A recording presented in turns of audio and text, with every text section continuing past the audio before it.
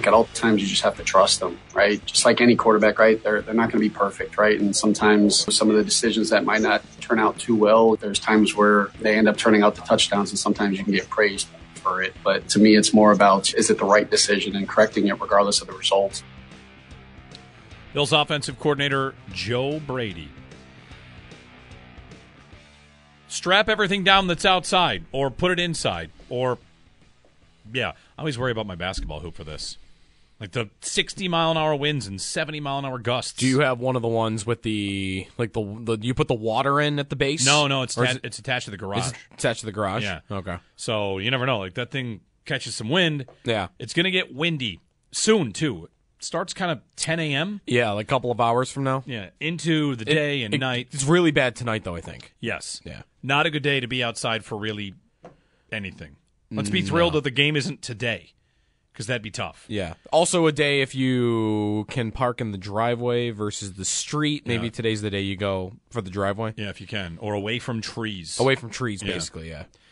803-0550, our phone number. Jeremy and Joe, good Tuesday morning, 34 degrees. It will start with snow, then turn to rain and get crazy windy. That's today. Sunday's forecast is also for wind gusts. And I'm seeing a lot. We're asking the question on Twitter and asking you at 803-0550. The thing you're most confident in and the thing you're most nervous about. There's a lot of nerves about the weather. So, Joe, let's dig into that a little bit. How nervous should any Bills fan be about the weather? I will completely agree. It is an equalizing factor, and if you're the bad team, you want weather. Yep. Yeah, Pittsburgh wants this game to be as gross as possible, don't they? Yes. However, that said, the Bills' weather game history, not this season, the year before, was a ton of bad weather games. Yes. And they were fine. Really bad. They've won in driving rainstorms. They performed well in driving rainstorms. Snow games, they lost to Cincinnati. And while, sure, weather could have been a factor there, do you come out of the Cincinnati playoff game thinking weather's the reason they lost or they couldn't execute? It was a light falling snow. It wasn't, the Bengals operated just fine. It wasn't mucked up or anything like that. No, they threw the ball past the Bills all day. With ease. Yeah. So if it's a little windy, okay, the next great far example is the wind game against the Patriots. Sure. And what happened in that game? They got beat because of 170-whatever-yard touchdown run. Yep. And they fumbled. They missed throws. It's a game they lost that we all felt they should have won anyway. It wasn't just that, they lost because of the weather. The game was close because of the weather, and they should have won. If I've got Josh Allen versus Mason Rudolph in the wind, shouldn't I feel a lot better? I know it's an equalizing factor. Yeah. But Allen can drive the ball like few other quarterbacks can. Right. You should feel like if someone's going to be able to pass the ball, it would be the Bills. But how often do they actually go to that? Right? Like, if you feel like you're not running the ball well, I don't know. Like, I feel like the equalizing part of it is that. Like, why are the Bills a significantly better team? It's, well, if you need to throw the ball 30 times, the Bills are going to have way more success at going through Pittsburgh with Josh Allen than the Pittsburgh Steelers are going to have with Mason Rudolph. And if I'm not able to do that 20 plays more than I would have been otherwise, or 15 plays more, then that's my equalizer right there. Is they're limiting Allen at the start. Like they're going to want to run the ball already, aren't they? Yeah. So I'm a little afraid of the wind, I would say.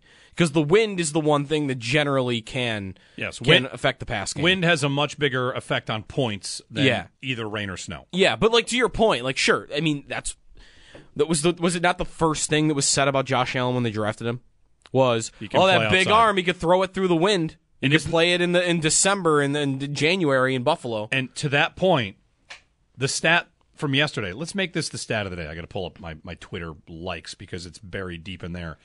We'll get you the stat of the day. It's on Allen, and it's on December and January. And this is a bit of a zoom out, right? Because I don't know. I can't get you the weather conditions for every one of these games. Stat of the day, by the way, is brought to you by Seneca Gaming in Irving, home of the biggest bingo payouts and slot machines with thousands won daily. In December and January, have you seen this since 2020?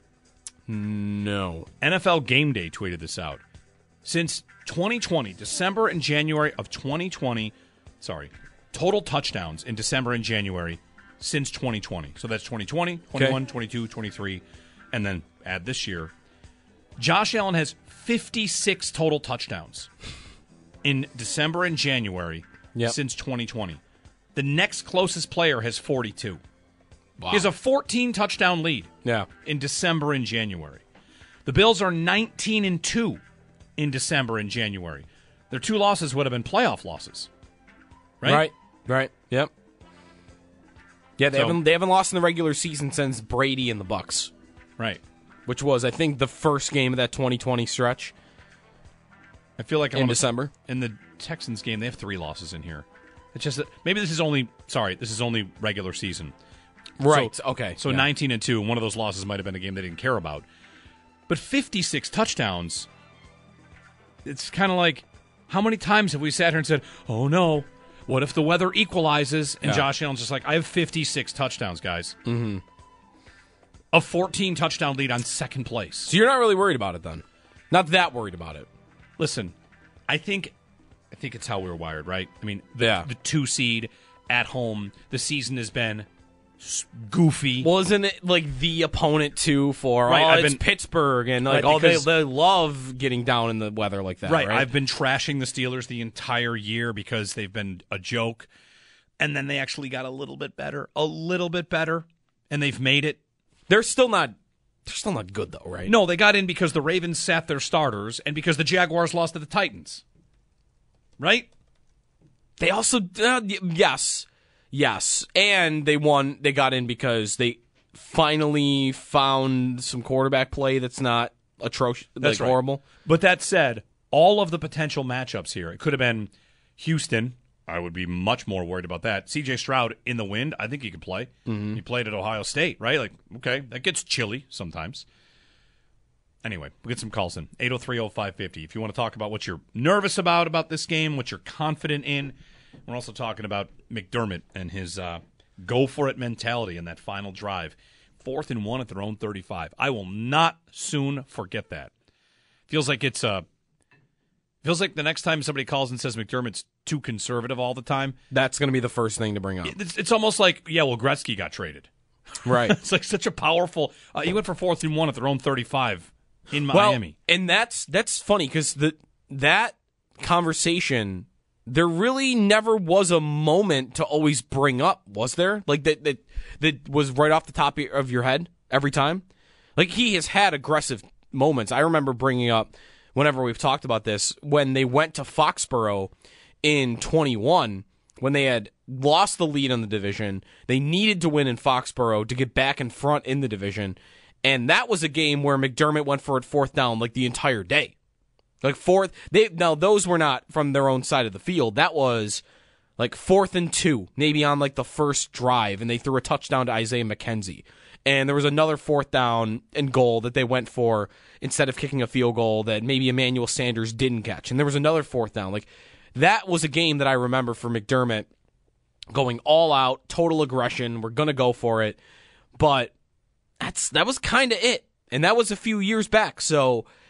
I think for him to kind of shake the idea of he's this ultra-conservative coach, I think, having that moment against Miami that's going to be brought up for years now is I think, going to be good for that.